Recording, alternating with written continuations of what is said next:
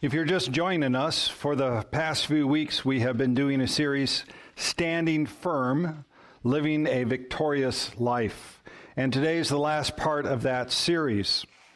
Stand firm. That's really the command that Paul gives us, to be able to stand firm. And as believers, we have to acknowledge that we are in a battle. Yes, it often looks like maybe a human flesh and blood battle, but it's not that. It is a spiritual battle. And I've given you numerous examples through the past couple of weeks to highlight that, not only on a worldwide level, on a national level, on a church level, on an individual level, to help you understand the battle that we are in. And Paul says that we are to wear our armor to be able to stand firm in that battle. So if you've been here, yes, I know you also have your sermon notes. You can help, but we're going to check it out. What was the first thing you had to put on? The belt of what? The belt of truth. Not just a belt, but the belt of truth. Because it is on that all the armor goes. I know you didn't expect a quiz, but here you go. On top of that belt then goes the breastplate of righteousness. And whose righteousness is it? Christ Jesus. It is his righteousness that we wear. And then you got to put something on your feet. And what do you put on your feet? Shoes for the gospel of peace. So we are always there in the gospel with peace. And then what happens if you bump your head, right? Actually, I'm sorry, I skipped that. I went one. You've got to do something with flaming darts. The shield of faith. And it's not your faith, but it is the object of your faith, which is Jesus and his word. And then you have to put on the helmet of salvation. And finally, you have the sword of the Spirit, which is the word of God. And how many people brought your Bibles? Couple more? Good. Bring your Bibles, brothers and sisters in Christ. This is the Word of God. We must have our Word of God with us. So now, that's the whole armor of God. But Paul says something else. He says what's important, what's necessary for you with that armor is prayer. Prayer is what actually makes the armor work. So if you think about it, prayer is a necessity. It sustains us and empowers us to take up and put on the full armor of God. Prayer is a necessity. Let me give you an example. Let's say you've got a nice car. Nice car. It's brand new, right? It's got brand new wheels on it. The engine's clean. It's got the shiny buff on it. Inside, you've got all the electronics that work really well. But what really makes the car start? It's the battery, right? You can have a beautiful car, and if you try to turn the key with a dead battery, the car is dead, right? The car's dead. You have to make sure that the battery is charged, and the battery, when it runs in a car, has to be connected to, okay, here's the automotive part. What does it need to be connected to? Alternator. Very good. All right. Alternator, because it's the alternator that charges it, right? Well, listen, you and I as Christians, we expend a lot of spiritual energy in our ministry. You and I must be connected to the source of power, and the only way we are connected to the source of power, which is God himself, is through prayer. So prayer is a necessity in this regard. Martin Luther said this, "To be a Christian without prayer is no more possible than to be alive without breathing."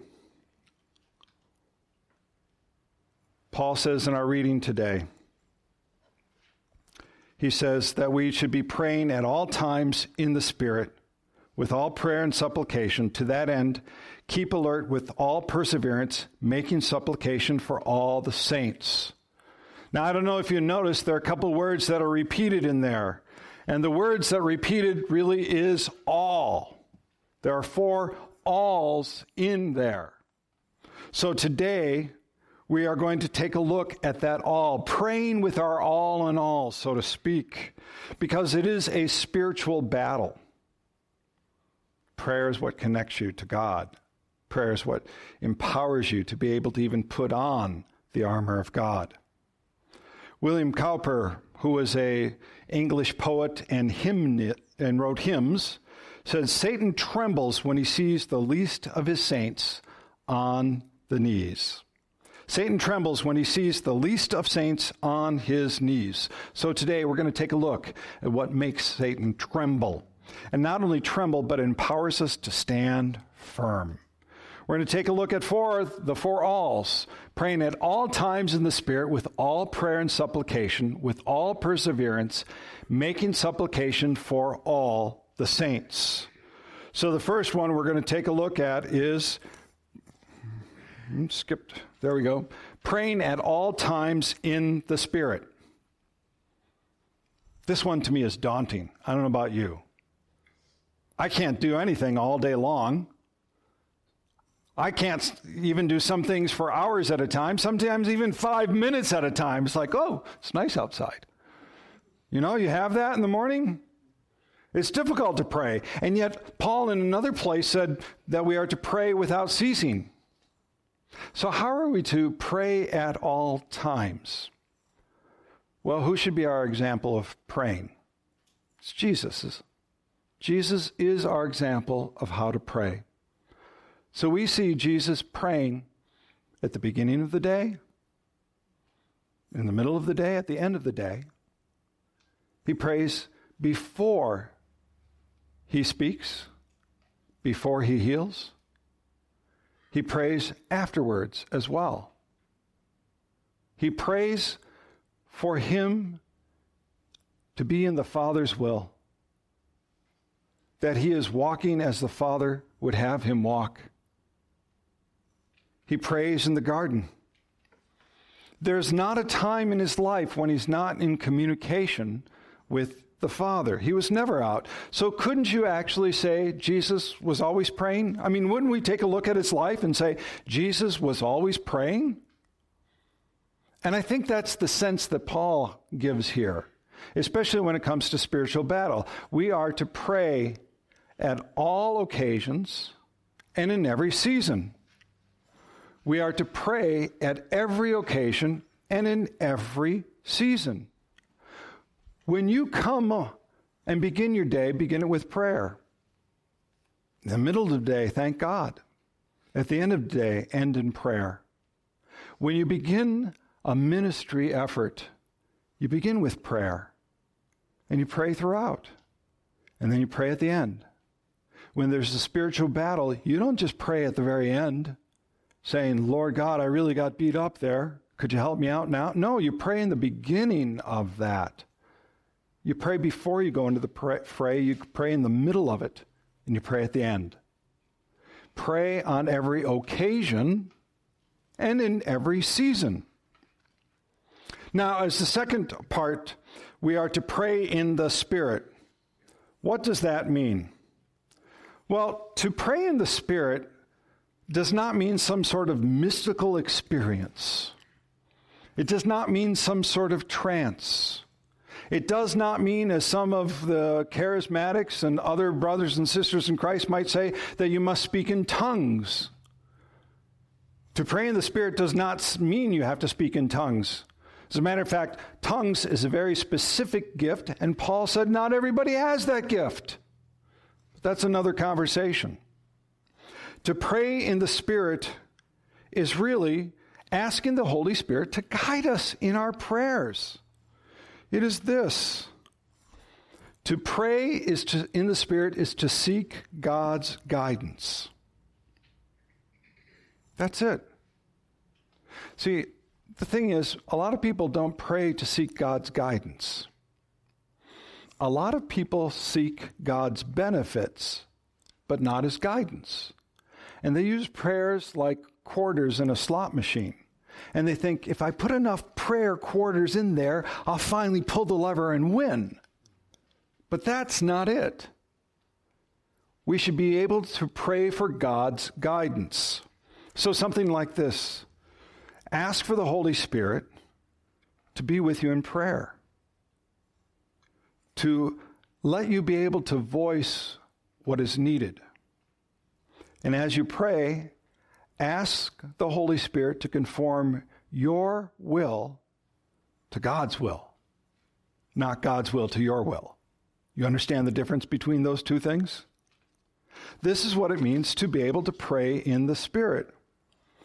John Bunyan, who wrote Pilgrim's Progress, he said, prayer is a sincere, sensible, affectionate outpouring of the heart or soul to God through Christ Jesus in the strength and assistance of the Holy Spirit for such things as God has promised according to the Word of God for the good of the church with submission in faith to the will of God. I like that quote. I think it's a good quote and helps us ground what it means to be able to pray in the Spirit. Yet admittedly, there are times, and I know I go through them, everybody goes through them, where we're so bumped and bruised, we don't even know what to pray. I mean, all we can kind of just sit there maybe at that time, at that moment, at the end of the day, when things seem really dark, and all we can do is groan, so to speak. And in that case, it says from Romans chapter 8, likewise, the Spirit helps us in our weakness, for we do not know what to pray for as we ought.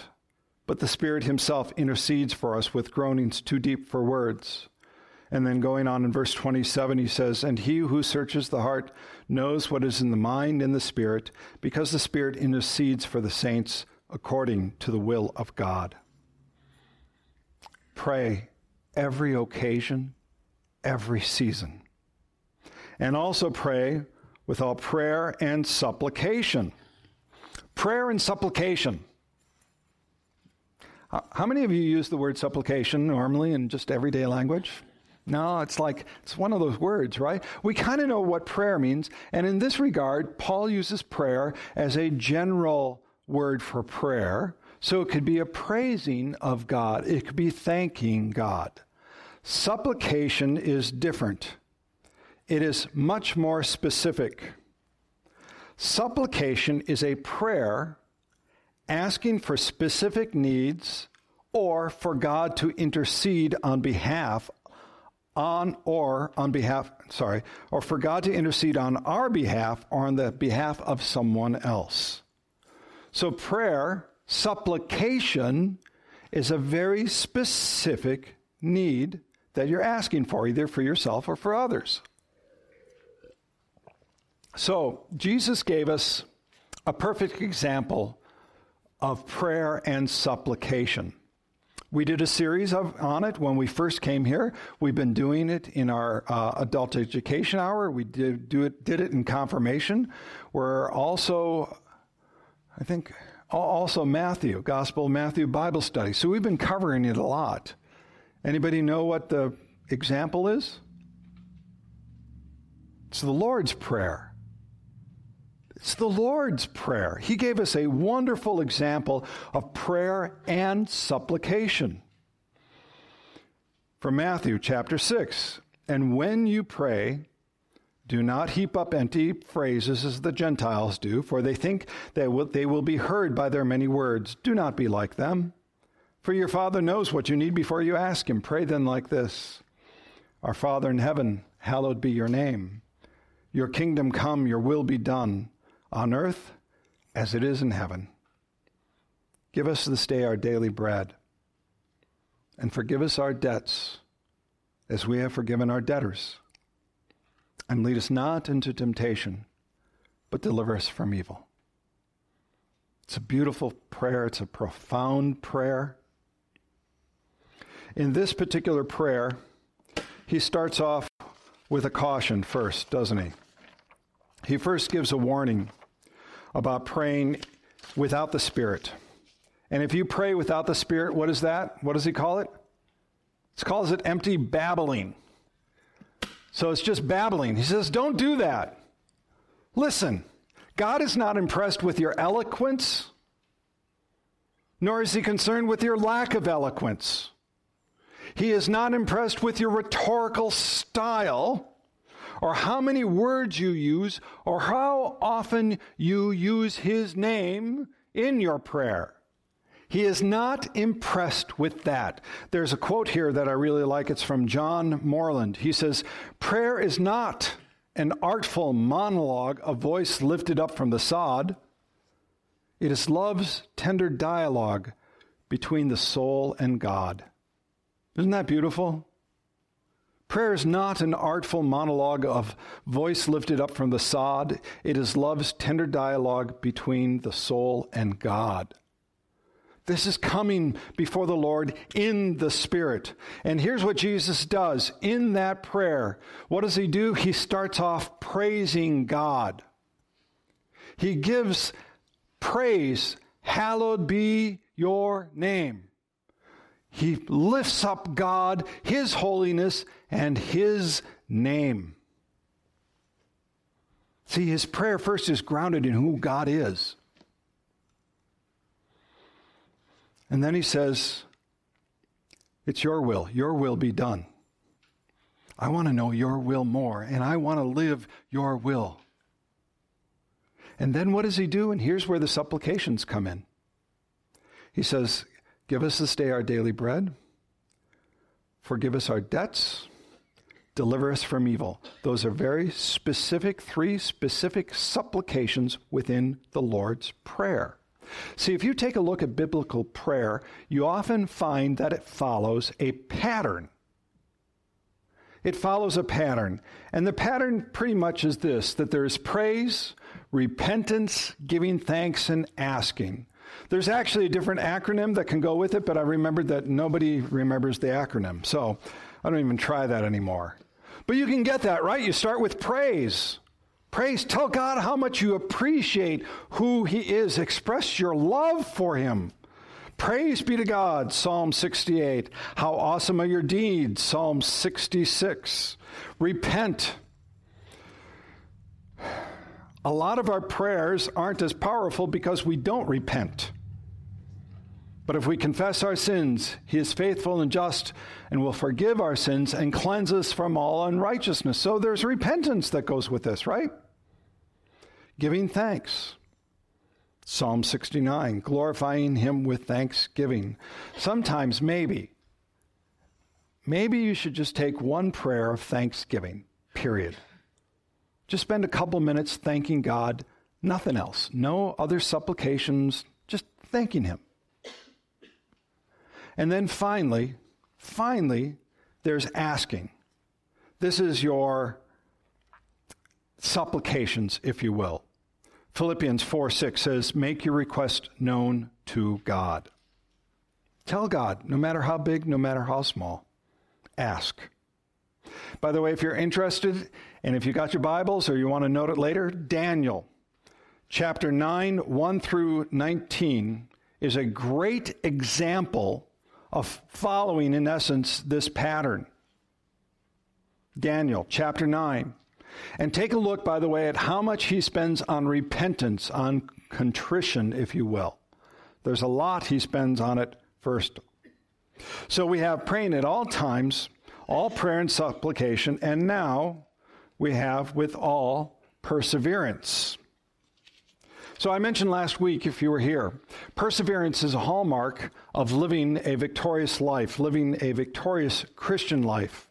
Jesus himself said from our reading, but stay awake at all times. And then what did he say? He says, praying that you may have strength to escape all these things that are going to take place and to stand before the Son of Man. That persistence, the tenacity of prayer is so important. How many of you have ever gone grocery shopping with a 3-year-old? Or maybe put it this way, how many of you have gone shopping with a 3-year-old and survived? They are tenacious, aren't they? And here's how it goes. If you go grocery shopping with a 3-year-old, we're going to go grocery shopping. And you may not ask for a chocolate chip cookie. You're not going to get one. Okay? And so, and you're in the cart, right? And going okay so far, but then the closer you get to the cookie aisle, what does the kid do? I want a cookie, I want a cookie. Starts grabbing for it. I want a cookie, I want a... And you say, what did I say? No chocolate chip cookies. And then finally you get through the cookie aisle, through the valley of death, right? You're there. You turn the corner. It's better now. But then you realized you made a fatal error and had to go back in the cookie aisle for something. And then the child, of course, then increases evermore. I want a cookie. I want a cookie. I want a cookie. And here's what you do. You take the cookies and you look very sternly and say, don't tell your mother.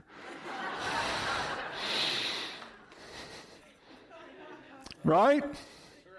That's the tenacity of a 3-year-old with cookies. And in part, that 3-year-old is, although not honoring your mother and father, but being biblical in respects to asking and the perseverance of asking. Here's what Jesus said, Luke chapter 18, verses 1 through 7. Jesus said, and he told them a parable to the effect that they ought always to pray and not lose heart. He said, in a certain city there was a judge who neither feared nor respected man. And there was a widow in the city who kept coming to him saying, give me justice against my adversaries. For a while he refused, but afterwards he said to himself, though I neither fear God nor respect man, yet because this widow keeps bothering me, I will give her justice so that she will not beat me down by her continual coming. And the Lord said, Jesus said, hear what the unrighteous judge says? And will not God give justice to his elect who cry to him day and night? Will he delay long over them? You see, we can actually take a lesson from Jesus on the Sermon on the Mount. And he said, ask, and it will be given to you. Seek, and you will find. Knock, and the door will be open to you. Do you see the rising level of engagement, of action within that particular verse? And actually, if you take a look in the original language, it would say, keep on asking, keep on seeking, keep on knocking. So there's a perseverance within all of that. This is a picture of a man who simply will not give up. This is kind of the perseverance we're talking about here, which is not giving up in prayer. Because we often do want to give up. There was a pastor who had an experience. They had a baptism in their church, and afterwards, in one of the stairwells, he came across one of the members, a woman, who was crying. She was sobbing. And he asked her, why are you sobbing? Because it had been a very joyful time of worship. And she said, I'm struggling. You see, it was my mom who was baptized today. I prayed for her almost every day for 20 years. And the reason I'm crying is because I came this close to giving up on her. At the 5-year mark, I said, who needs this? God isn't listening. At the 10-year mark, I said, why am I wasting my breath? At the 15-year mark, I said, this is absurd. At the 19 mark, I said, I'm just a fool. But I just kept trying, praying. Even with weak faith, I kept praying. Then she received Christ and was baptized today. I will never doubt again the power of prayer. Pray at all times in the Spirit with all prayer and supplication, all perseverance, and now making supplication for all the saints. The verse is, making supplication for all the saints, and also for me, that words may be given to me in opportunity, opening my mouth boldly to proclaim the mystery of the gospel, for which I am an ambassador in chains, that I may declare it boldly as I ought to speak. So Charles Spurgeon, he was one of the greatest preachers in England, lived in the 1800s. He was called the Prince of Preachers. And it has been recorded that he often spoke to crowds of 10,000 or more. And his sermons, still to this day, over 100 years later, provide great encouragement for many Christians, for many pastors. I myself will occasionally read one of his sermons to see what he had to say regarding a particular topic. Yet he wouldn't take credit for his success, that it was his preaching that was his success. You see, if people came to his church and they said, "What are you doing? What makes your church so explosive, so wonderful?" And you know what he would do? He would take them down to the basement. And he would open up the door to one of the rooms.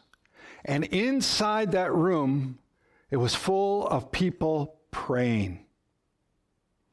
He said, that is the secret to our success. He said the church basement prayer room was the furnace room. It is the powerhouse of the church. As a matter of fact, the prayer meeting was the meeting he most looked forward to the entire week. So here's a question.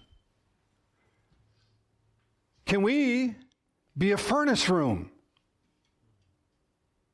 I'm serious. Can we at Joy be a furnace room? Not just as something we do on a Sunday, but there is a power where we come together, coming on our knees before the Lord.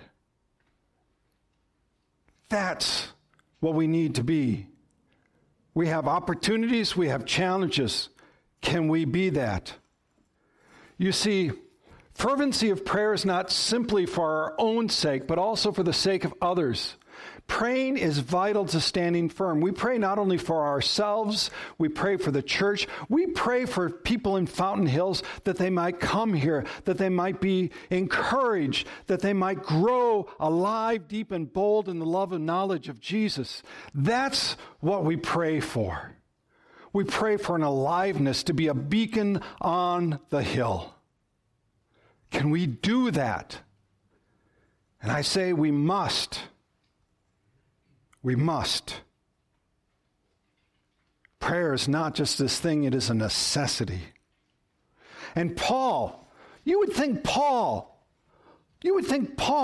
who is this icon of evangelism, of faith, everything that he wrote, everything that he preached, that he wouldn't need prayer, would he? But yet he asks for the prayer so that he might be bold. Because here's the thing, when you are standing firm in the gospel, you have more spiritual attacks, not less. And thus, we all need that prayer to be able to stand firm. We are to pray at all times in the Spirit, all prayer and supplication with all perseverance and all supplication for the saints. I don't think I need to do a call for action. I normally do it at the end of a message. But I think you've heard this all the way through. So let's bow our heads and come to the Lord in prayer. Lord Jesus, we praise you and we thank you. We thank you for the great love you have for us. We thank you that in you we are redeemed, we are saved, we have a new life. We do repent of the sins in our lives that are not in your keeping, that keep us from you. And we thank you that you do forgive sins. And let us be washed and renewed every day by your word and by your grace and your mercy.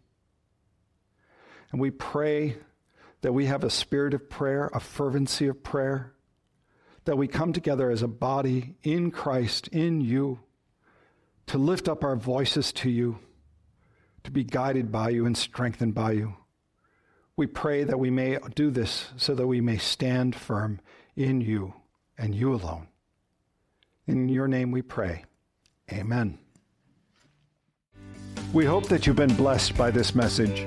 If you have any questions or you would like to grow deeper in your faith, please visit our website at joyccc.com. Again, that's joyccc.com. God's peace and joy in Christ Jesus be with you.